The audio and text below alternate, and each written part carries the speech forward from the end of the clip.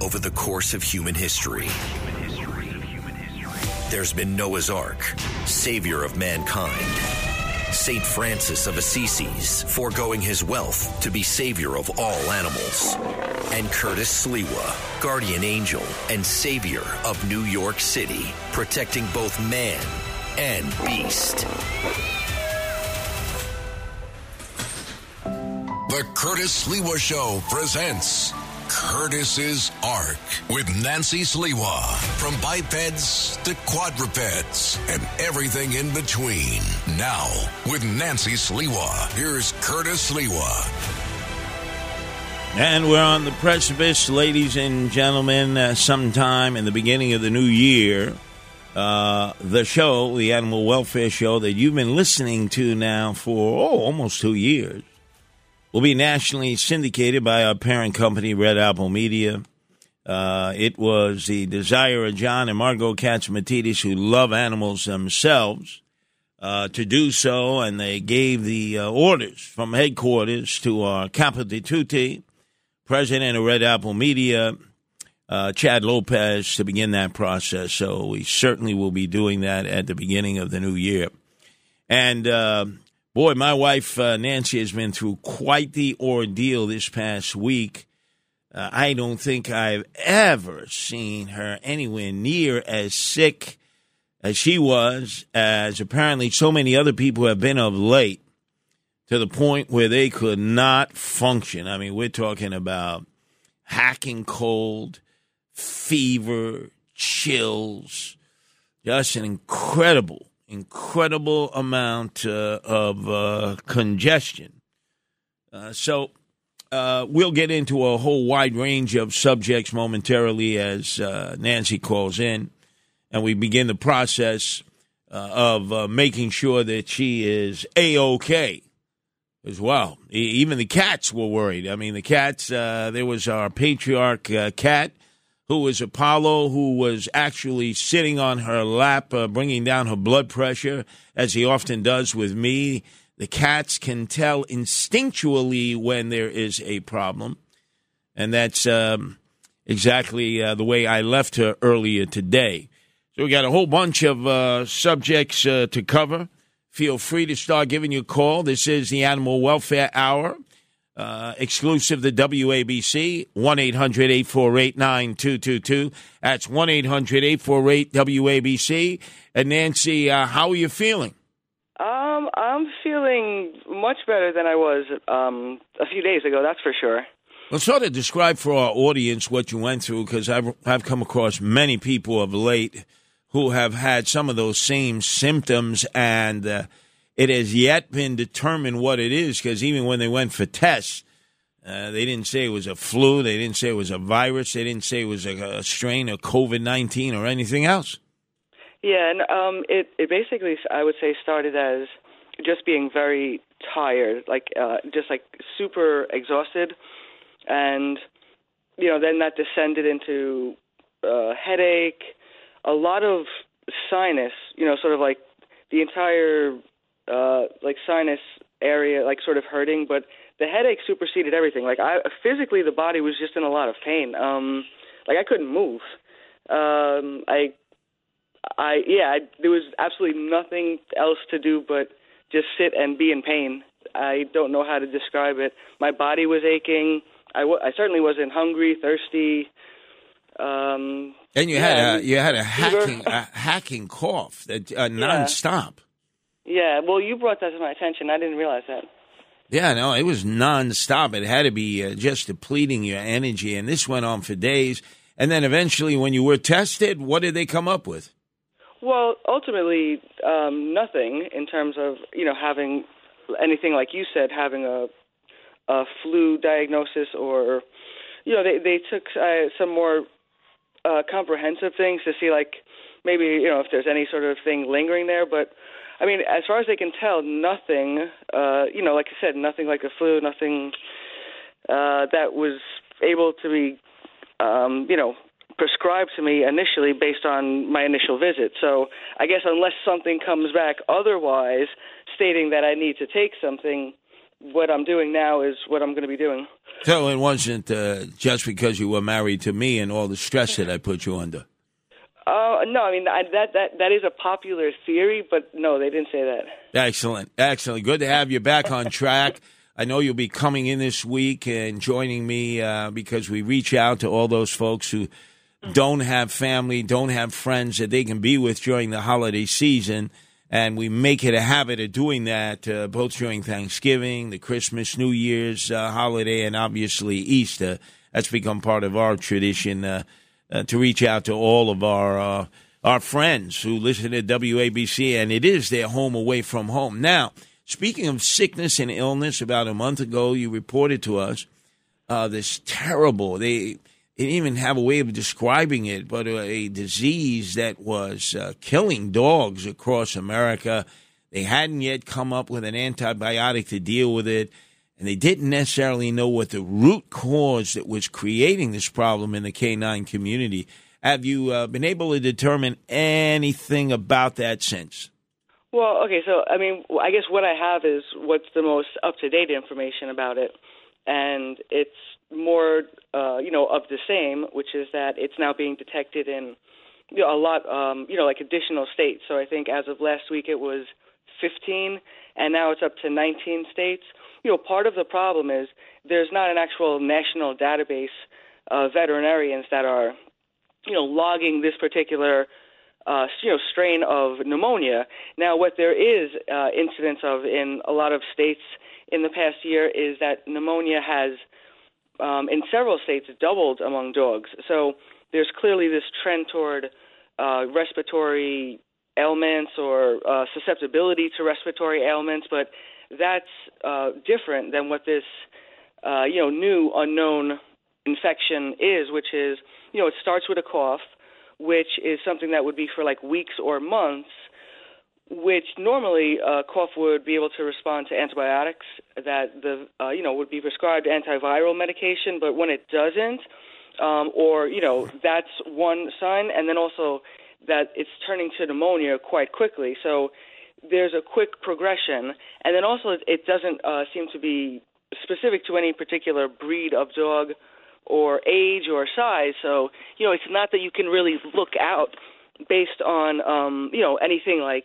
the breed of dog that you have. The only thing that they're suggesting is that you should be avoiding close contact with one dog to the other because it's spread between them. So, for instance, doggy daycares, even as far as grooming the dog. So if you're bringing the dog to, a groomer, that they're suggesting you hold off on that for now because they don't have a handle on what this is or how it's being spread, and certainly nothing to, give to people at this point to, prevent it from happening. So this is like a pneumonia for the dog community, the canine community.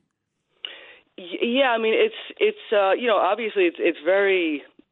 It's like, again, so the sneezing, the eye discharge, just avoiding any contact whatsoever.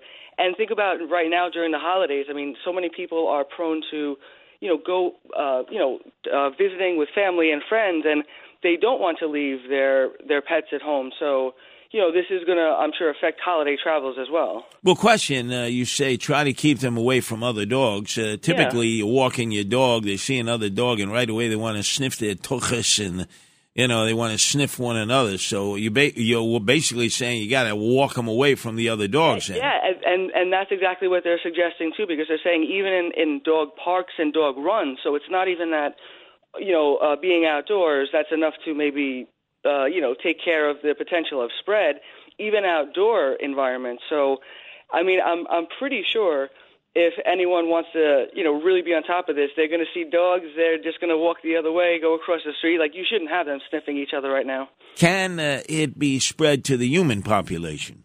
Well, I mean, again, at this point, there's no indication that there's any correlation. This isn't anything that's spreadable to people. So, yeah, I mean, whether or not it's making people somehow affecting their immunity otherwise, I don't know, but it's not a direct correlation. Well, question here. I see there's another story where scientists have sounded the alarm on a potential spread of zombie deer disease to the human community.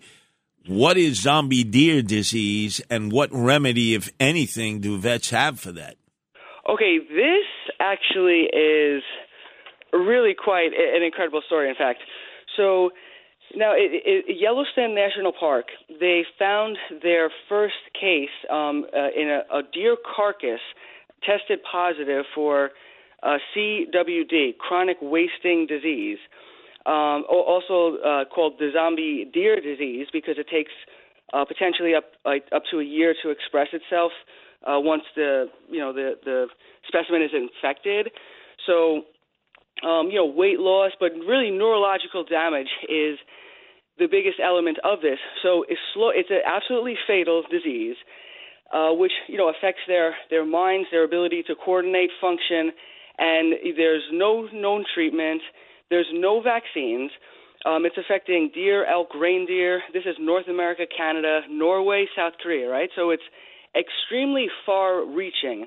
And now it's a little bit related to, like I'm sure people are familiar with, like the mad cow disease back in the day.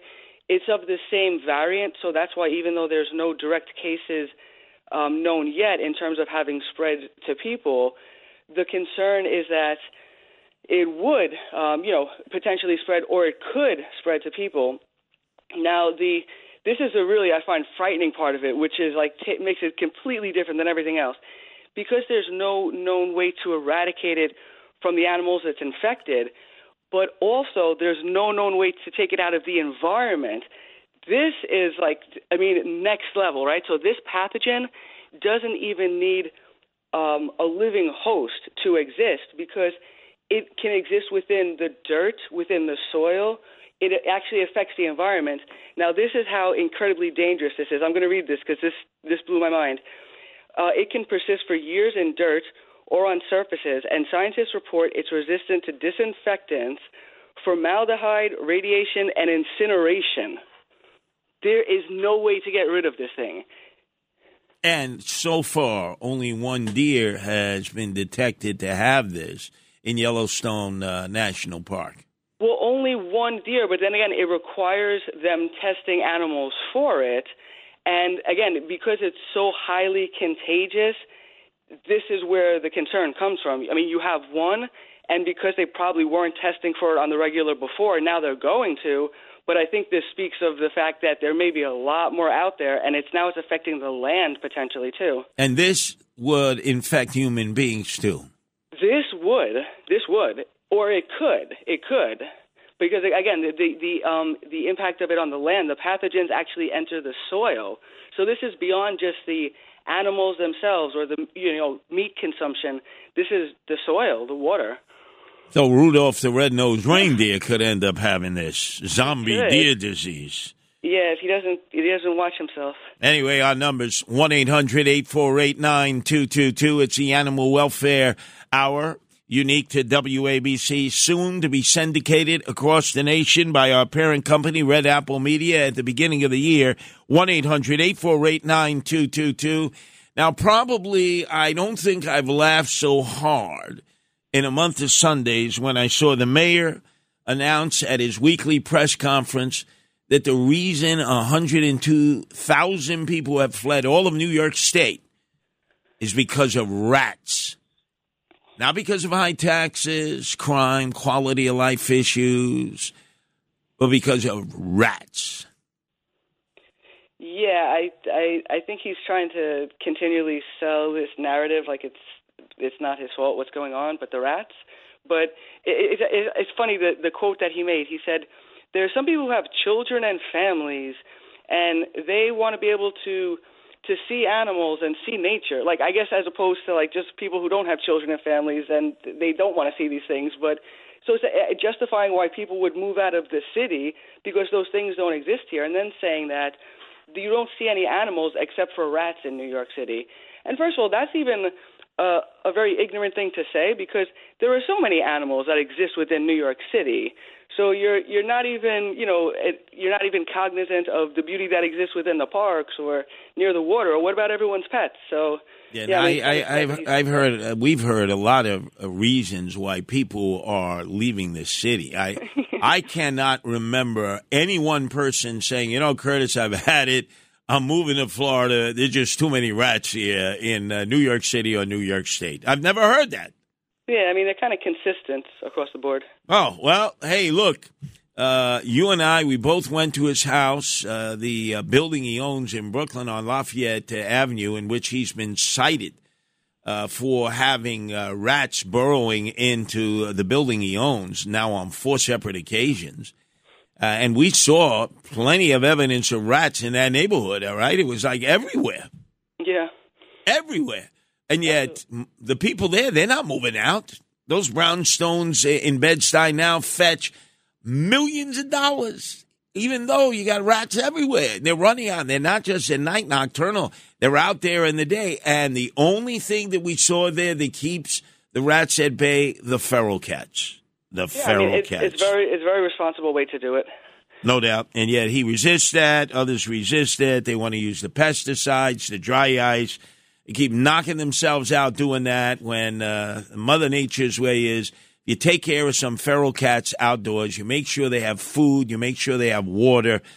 Maybe build them a little temporary housing for the inclement weather. And, boy, you won't have rats and you won't have mice. That's a guarantee. Now, speaking of the holiday, the one thing that a lot of people hate this time of year, Nancy, is getting a fruit basket or holiday decorations that are infested with all kinds of insects like tsetse flies and other things. Apparently, that's a bigger problem now than ever before with all the shipping that goes on with Amazon and all the other package services that deliver these all over the country. Yeah, right. I mean, I'm thinking myself, too. It's like the winter time, so you wouldn't really be concerned with insects so much, but apparently the survey showed that a lot of people during the holidays especially, they're concerned about this. So saying 77% of adults were worried about bugs that show up, and especially when the guests are over. Now, I don't know if they were implying that they would be concerned that they're there, like the guests would see them, or they're concerned the guests brought them. Like, I'm not sure what they were getting at, but apparently where they tend to hide is in decorations. So now I find that kind of odd to think like you would pull out decorations and, they were stored for the whole season and they have these bugs sort of hiding within them. Like, I'm not sure if that's a typical thing that people find, but so it was also comparing like fake plants with real plants. Now, you were discussing this last night too, like why would people have a fake tree versus a real tree? And, obviously the people who like the real ones, there's a lot of the the more holiday-like, the smells, traditional. But 52% of people who don't have, they say they don't have it because their pets would destroy a real one, and 47% because they would just be worried if their pets are allergic or could potentially harm it. So apparently a lot of people are making their tree decisions based on pet ownership. Well, how many times have I told you that the tabloids that exist in our area, it's the New York Post, the Daily News, overseas in London on Fleet Street, they put out so many tabloids.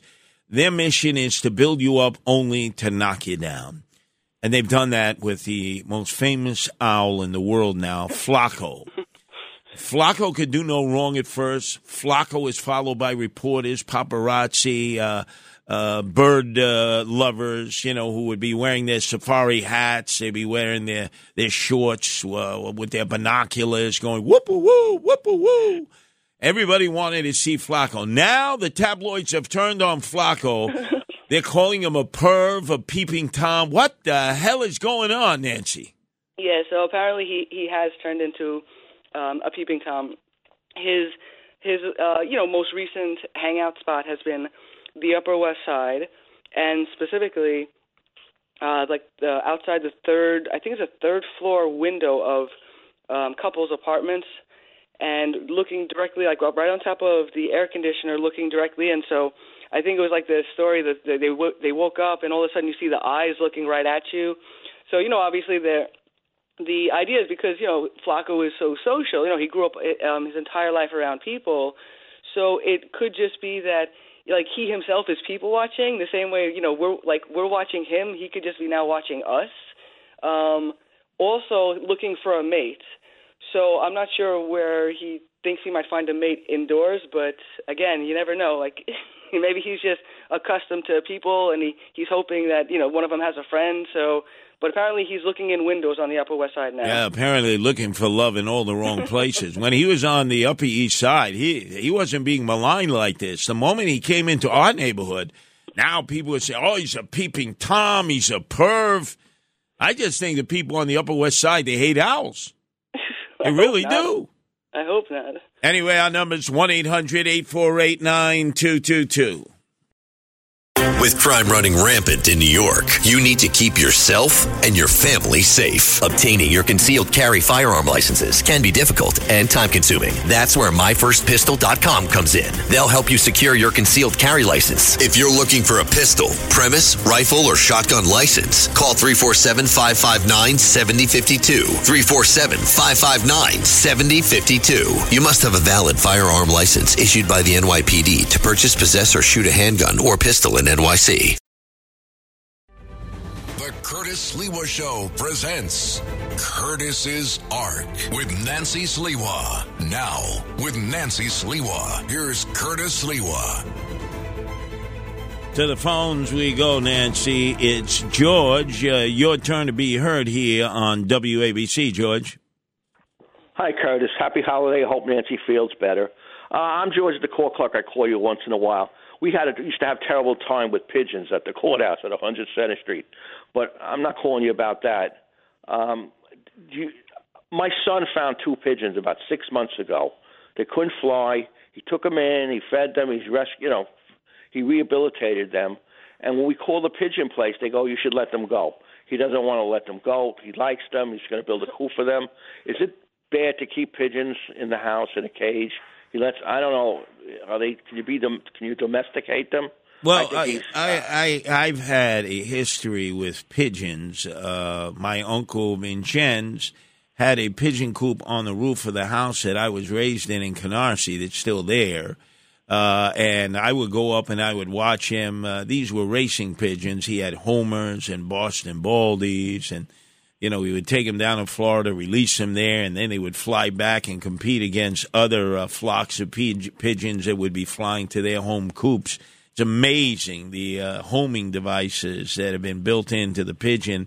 But I know of people who've had pigeons that they kept as pets, but also for a while there, my grandfather, Fidel Bianchino on the Italian side, they would raise pigeons, and it was considered a delicacy, a soup. Yeah. They would make pigeon soup out of it. But I would encourage your son, if he knows how to take care of the pigeons. Well, he says he does, but that place in Manhattan where you live, the pigeon people there, and the place out here in Long Island, they're telling me it's cruel to keep pigeons, to raise pigeons in the house.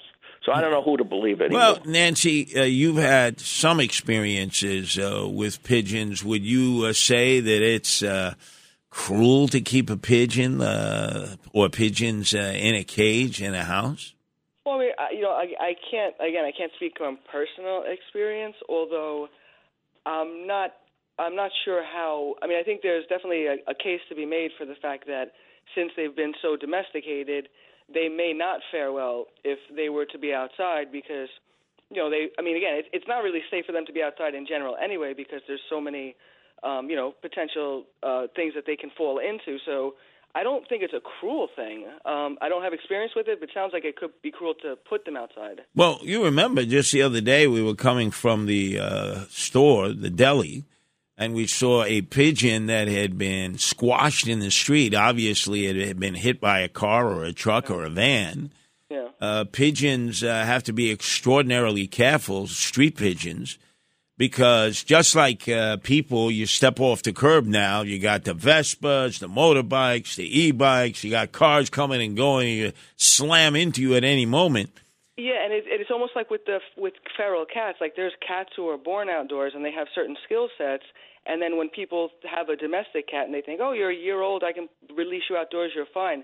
They're not the same skill level. They don't have the skills because they haven't been outdoors. So maybe again, maybe because they haven't been outdoors, it's better, and it's not a bad thing to keep them indoors.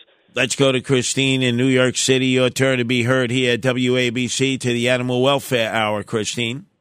Hi, Curtis and Nancy. Merry Christmas to you. Merry Christmas. I've got something happy to say, and it's incredible.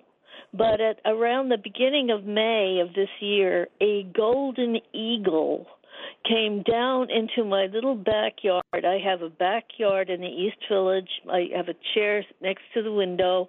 And I looked up, and there was this gigantic bird. It was huge.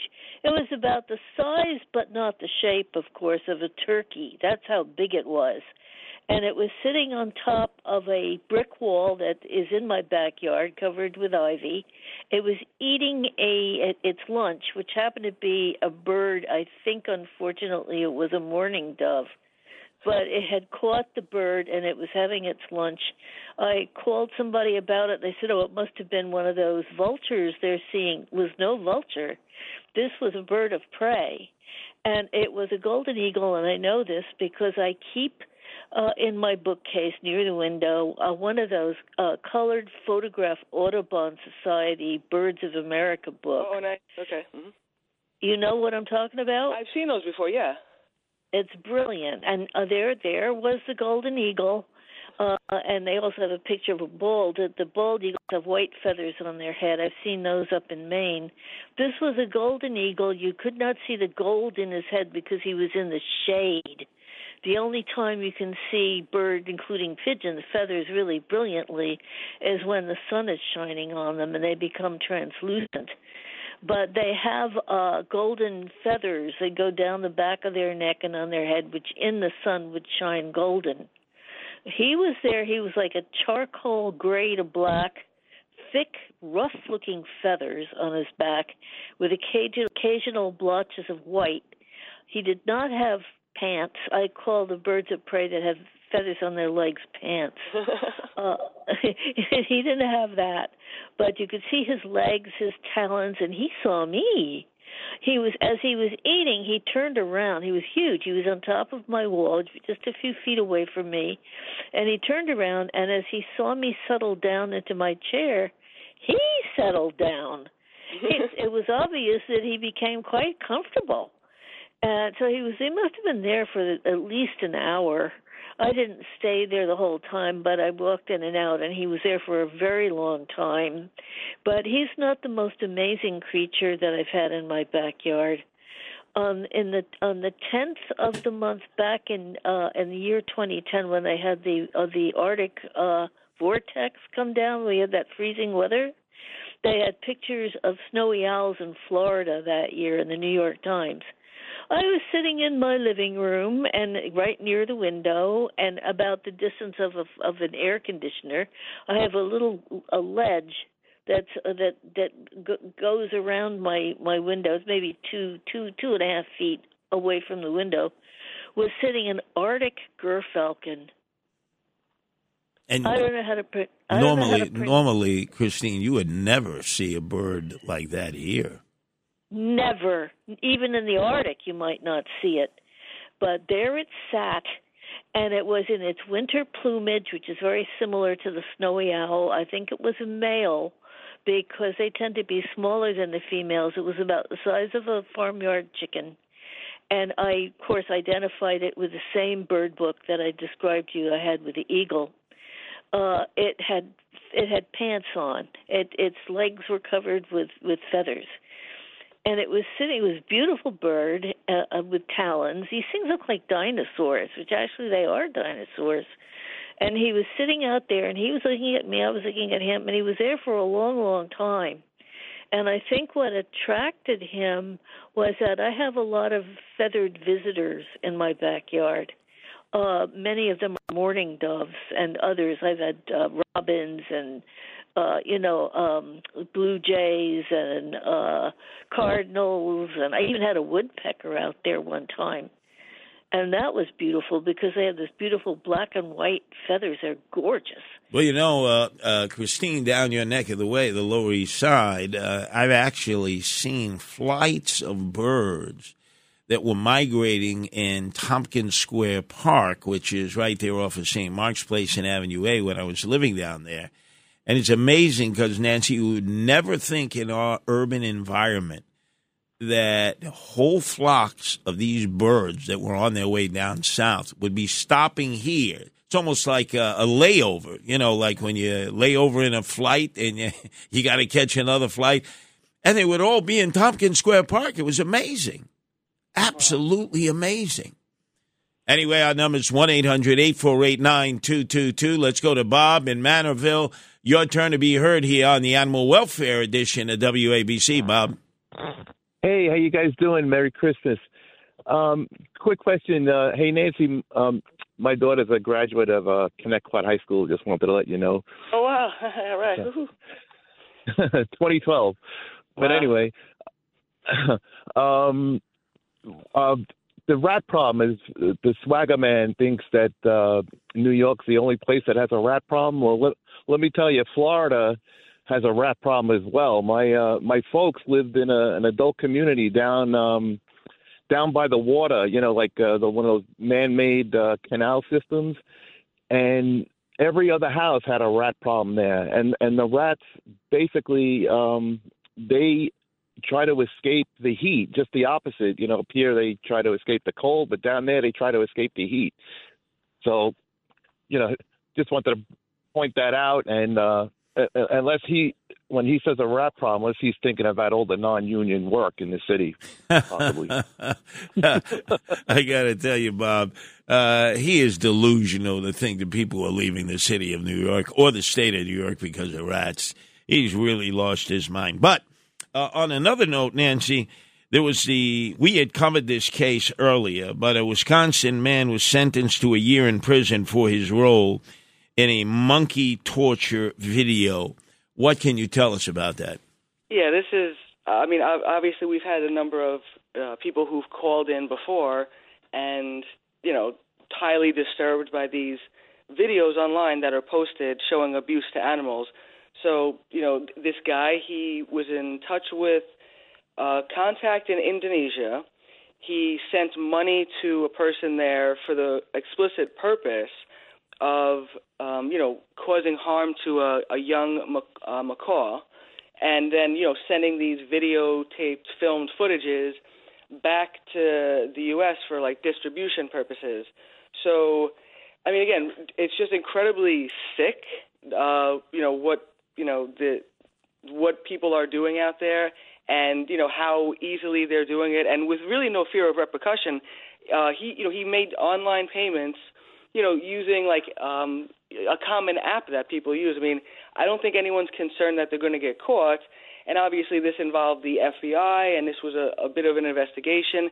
This is just one example case, and hopefully it will stand as an example. But, the prosecution has to be really aggressive on these types of things. Obviously you have online types of elements. You have to shut them down right away. You can't give any places. You can't let anyone make money off of this, I think. So, again, he's sentenced to 1 year and 1 day in prison for this abuse, restitution of $5,000. So this is at least one example of someone going to jail for abuse against animal. Well, when I was growing up, they had this film that was available. You basically, you got to see it. It was almost like Hush Hush, Mush Mush on the down low, called Faces of Death. I remember that. Then they had Faces of Death 2, yes, in which they would show this kind of torture of animals in every conceivable form. It almost became like a cult movie for people to see. Now, as you mentioned, it's available in so many forms, all different kinds of films being made all over the world. And it's good to see that people know that there are consequences for their actions, although a year is really nowhere near what this guy should have been sentenced to for how he was torturing, how he wanted these monkeys tortured, and how he derived pleasure from watching it. And the only person, in this situation who they can prosecute is obviously the person on the U.S. side. But, they have no jurisdiction to do anything to any of the people who are actually creating these movies for hire. So, again, therein lies the problem. You really have to just monitor the people here. But, you can't control what's going on out there. Well, speaking of the animal kingdom and those in the monkey kingdom, they had a huge piece about how chimpanzees can still remember faces after not being near that person for upwards of 25 years. Can you explain a little bit about that? Yeah, so, I mean, it started off a little bit indirectly where one of these, one of the people who had worked formerly in the North Carolina Zoo in close contact with one particular bonoboo. And, after years of being gone, the uncertainty of whether or not she would be recognized, but just by facial recognition alone. So basically the study speaks about how chimpanzees and bonobos can recall the faces of other apes they haven't seen for years, upwards of, like to your point, like 20 to 30 years. And I don't find that really surprising. I mean, you can say, obviously the same thing exists of people. They're so completely similar genetically in every way. All of these, types of chimpanzees, and the similarity, I don't find it surprising. I find it surprising that we're testing on them to tell us something so obvious, but that's the import of the study, that they recognize faces after very long periods of time. And yet there's a whole sector of the population that does not equate them as having human characteristics in any way, shape, or form. But it defies logic. It's incredible. They're tested on universally, primarily for so many things related to us because of the genetic similarity, which to me would be the exact justification for not doing it. So, they try to have it both ways, and in no way do they ever protect the animals, which is really sad.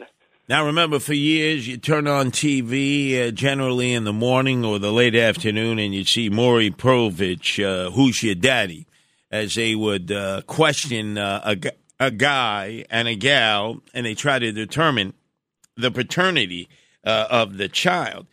Now I see that Maury Povich has revealed paternity results for a Denver Zoo orangutan. Yeah. So it's, obviously a cute little element where they had the daytime Emmys lifetime achievement honor, and as he's accepting it in this video, but then he's revealing the paternity of results for Siska, a 4-month-old Sumatran orangutan. So obviously everyone has seen that show, I'm sure, and knows that tagline. So they really appreciated that at the Denver Zoo for him doing that. Yep. Let's go to the phones. It's Joe who's calling from Queens. Your turn to be heard here on WABC, Joey.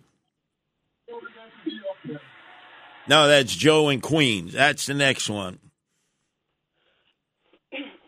Yeah, how you guys doing? Merry Christmas. Also, quercetin is good for the dogs with influenza. Google Scholar inhibits all strains of influenza. You can see the reports. But my question is about, do you guys know anybody that snorkels or scuba dives? I know it's unscientific, but what do they see when they do that? I understand there are sea lions. I don't know if people actually see them when they scuba dive. Well, have you ever scuba dived, Nancy? No, I haven't done scuba diving. Now, I think with the snorkeling, right, there's, I think maybe things like, I'm not sure if stingrays you can swim with, but I think the coral reefs are probably close enough to the surface in a lot of instances where you can see, and they're obviously super, colorful underwater. So I think maybe it's a little bit beyond, like little, horsefish and sea fish and things like that. But you're right. I don't think, unless you're going scuba diving, and even then, I don't think they're trying to get you too close to anything like a shark that's going to attack you. So, yeah, it's probably just more of the, like the stingrays or maybe schools of dolphins if they have. Yeah, well, I've actually, Joe, my cousin Joey Bianchino would go deep sea diving. They go treasure hunting. They'd be looking for wrecks that had gone down off the Florida coast, the East Coast, up near Fort Lauderdale and in Dade County, Miami-Dade County. And they would see naturally on their way looking for the wrecks, they would see all kinds of aquatic life down there. And he would describe it to me.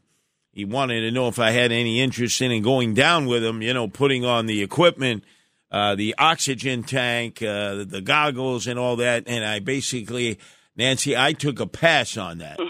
That is just not my thing. I would too, yeah. Although he would tell an enormous number of tales, not only stingrays, but sharks, as you had mentioned, other manatees down there in Florida. He would describe what a manatee was, and I was like, manatee, what is that?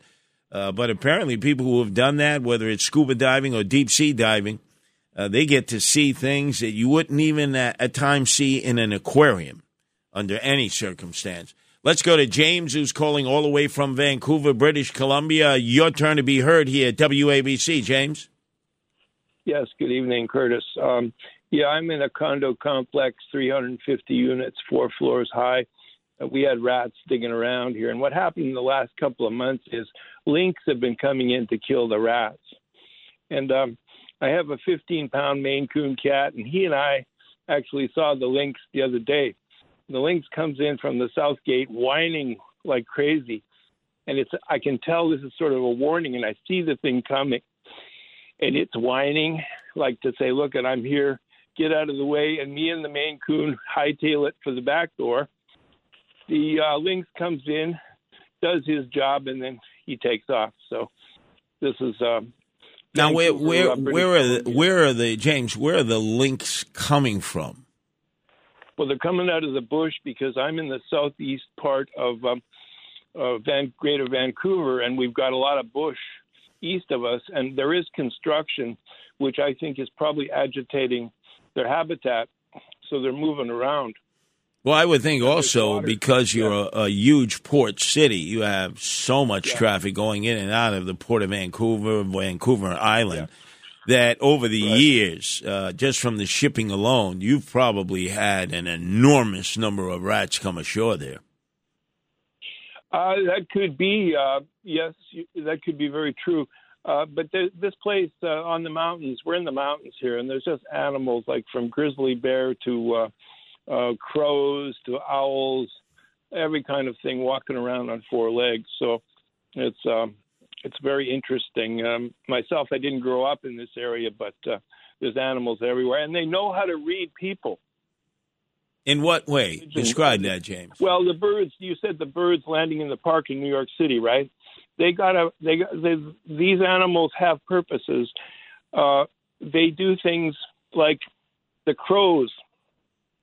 Up here, you'll have hundreds of crows getting into the bush together, and they're all screaming at each other, say, some morning, and they're all deciding. It's like they're deciding what they're going to do. It's like Anthony Weiner says, a commission. They're having the commission in the bush, you see? And then they fly off in a flock, and then they do whatever they have to do to survive, you see? And the crows are in competition with the seagulls. So you can see nature. Like, it's just like Darwin said, everything has got its struggle, So I thought I'd give you guys a call. No, I appreciate it. Boy, you talk about theater of the mind and painting pictures. Yeah, right? That was great. From crows to seagulls to lynx to rats. And Maine Coon. Exactly. Let's go to Harry in Huntington. Your turn to be heard here at WABC, Harry. Yeah, I was wondering if you guys heard this. It was all over the major news about a week or two ago. And basically the study said that anyone that was raised with cats between the age of 15 and 30 is 2 to 3 times more likely to be schizophrenic. Yeah, we actually, Harry, we discussed that at length. And that, Nancy, was that Australian study. The Australians, for some reason, seem to despise cats. During the lockdown and pandemic of March of 2020, some genius in their government decided to get rid of all the feral cats in the outback, and then they were overrun with rats. And now they're trying to scare people by saying if you take care of cats at a young age, you're going to be schizophrenic later on in life. Yeah, and I looked up their testing methodology. I just wanted to see how they were trying to suggest, what type of interaction. Like, I was presuming it was some like rabid cat attack, or you've been like raising a whole batch of them forever, and it came down to something as little as having like semi-exposure, like your friend has a cat. Oh yeah, okay, you're more likely. Like any direct contact at all with them, you're in trouble. So that's what gets me thinking this study doesn't have a lot of validity to it. Now, if anybody would like to get in touch with you to discuss further issues affecting the animal community, how can they do that? They can visit guardianangels.org, the website, Animal Protection, or you can reach out to me on Twitter, Nancy Sliwa, ESQ. And Nancy will be joining me in just a few hours, 12 midday to 1 o'clock, Christmas Day. That is what we do each and every year for everybody who is either a shut-in or they can't be with family and friends. They know they have a home of their own right here at WABC with the Sliwa family. The Curtis Sliwa Show presents Curtis's Ark with Nancy Sliwa. Now, with Nancy Sliwa, here's Curtis Sliwa. All right, where is Dominic Carter? He's supposed to be in the bullpen here. Get him in here. I got his Kwanzaa candles here. We're going to go through the 7 candles of Kwanzaa. By the way, very similar to the Night of the 7 Fishes that many Italian Americans are going through in preparation for Christmas. So I got a question, Dominic Carter, on this. The 7 candles of Kwanzaa. Have you ripped off the Italian American, Southern Italian tradition of the Night of the 7 Fishes, since the 7 fishes represent the number of sacraments in the Roman Catholic faith, 7 days of creation, 7 virtues, 7 deadly sins, and the 7 days of Mary and Joseph took to reach Bethlehem before Jesus was born. Does it have the same thing? Have the brothers ripped off the Italian Americans? Have you culturally appropriated the 7 Kwanzaa candles from the supreme cuisines? I have no idea. I should know more about Kwanzaa, but I don't. Well, let me see if you know the meals that are served. Certainly the Night of the 7 Fishes could have clams, mussels, shrimp, anchovies, my favorite, calamari, scallops, bacala. But let me give you some choices here. Okay. Wait. What are you doing for Christmas?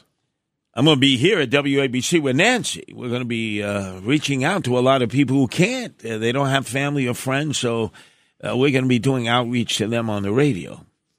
And then I'll be with Andrew Giuliani in the morning since Sid's away from 6 to 10. So a lot of WABC.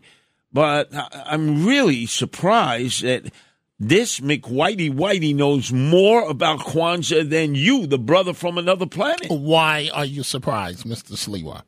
He came out of the Patterson housing projects, 138th and 3rd. And so that means I'm supposed to know about Kwanzaa? Boggs Neck projects, right? Right. As you started getting closer to Westchester. But I went to school upstate New York. I went in part to high school out near Seattle, Washington. It was whiter than white. All right. Now, I have been to Kwanzaa meals. To borrow a phrase from you. Yes. I've been to Kwanzaa meals over the course of... This is Curtis Sliwa. Yes, this is Curtis Sliwa. Where even the lawn jockeys are white. That's right. Ramapo in Rockland County, where you live, where even the lawn jockeys are right, like Chappaqua, the richest white suburb in America. Your complexion is your protection. All right, don't try to digress from this. The swagger man with no plan. Let's see if I can entice you into a Kwanzaa feast. Oh, boy. I'm trying to move away from this, and you won't let it go. No. How about gumbo with crab and prawns? That sounds good. All right. Southern macaroni and cheese? Delicious, but that's at every black meal, and I'm not supposed to have it. I understand. Candied yams? Of course, every black meal, not supposed to have it. Spoon bread? Spoon bread? You mean cornbread? No, spoon bread. Tony said you mean cornbread. No, it ain't cornbread. It's spoon bread. Trust me on that. Then there's crispy fritters. That's fried food. We can't give that to you. No, right, but I'm aware of it, though. I'm aware of it. Pimento cheese dip. Pimento cheese dip. peanut fish stew. Wait, what meal is this for? It's Kwanzaa, man. It's a Kwanzaa feast. I've never feast. heard of anything like this. Look, for Kwanzaa. I'll give you a little, how about this? We'll give you a pint of rum punch so you can get nice and loose before you start eating this food that we're going to prepare for you. We're doing this for you. It's 7 days of Kwanzaa. You're going to be here for 7 days, right? Yes. So we're going to have this prepared for you every night when you come on. Tonight it's 2 hours, 11 to 1. Right. Then you're on 12 midnight to 1 the rest of the week. And also for Brian Kilmeade a couple. And That's right. also for Morano a couple of nights. See, what I'm going to be doing is bringing you Kwanzaa meals. And you really would. Damn right. How about pan-fried okra? Yeah, that's good. Sweet plantains? That's good. But listen. Shrimp Creole? Yes, but I'm proud of you for your outreach with the homeless. Seriously. I've seen all the videos, and you're out there. Lord knows you're out there. And you're trying to help people. And that's wonderful, especially this time of year, as we are only an hour from Christmas now. That's true. And amazing that I would be out in an area like Floyd Bennett Field, which now you have all the migrants begging in the neighborhood. We're going to deal with that. And the progressives are saying, you're so insensitive. Because I said, do you know the mayor offered a bounty $68 a day if you would take a migrant into your home? $68. That's not too bad. Beats rent, right? I mean, $68. The city check don't bounce because it's our check. The sucker taxpayers. I'm wondering where all these progressives are, like in the city council.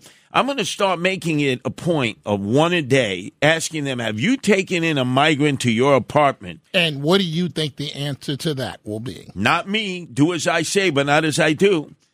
$68 a day.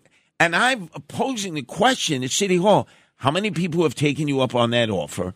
We know they were giving $86 per migrant if a church or a synagogue or a mosque would take them in. Only 2 churches in the South Bronx took them up on that. So what happened to all this great goodwill of progressives and socialists and religious folks? They're not taking any of these migrants in. Phonies. Sanctimonious hypocrites, can we call them that? Yes. So you want to go back to your Kwanzaa celebration? Okay. Here? So all week long, I'm going to be bringing you in food like what's that? The St. Bernard that has the rum jug, the rum punch I'm going to have around my neck, that big wooden jug that they used to go up to the Alps when a skier would be stuck up in the Alps, although there's no snow in the Alps anymore because of global warming and climate change. But I'll be your St. Bernard. Braised mustard greens. Do you ever slow down? Never. You're going a mile a minute here. How about the sweet potato buttermilk biscuits I'm going to bring into you? You like that? Buttermilk biscuits are delicious, but I'm not supposed to eat that anymore. How about oxtail and buttered beans? Oxtails. See, I'm getting to you. Creamy grits with mushrooms and chard. Don't do it. I'm not supposed. Wait, creamy grits and what? Yes, creamy grits with mushrooms and chard. I don't know about the mushrooms and chard, but the creamy grits, yes. How about chicken? Not supposed to eat it. How about chicken yazza? What the hell is that? Oh, that's spicy with onions and beets. Come on, man. And then now this is good for you. Collard greens. You're a brother.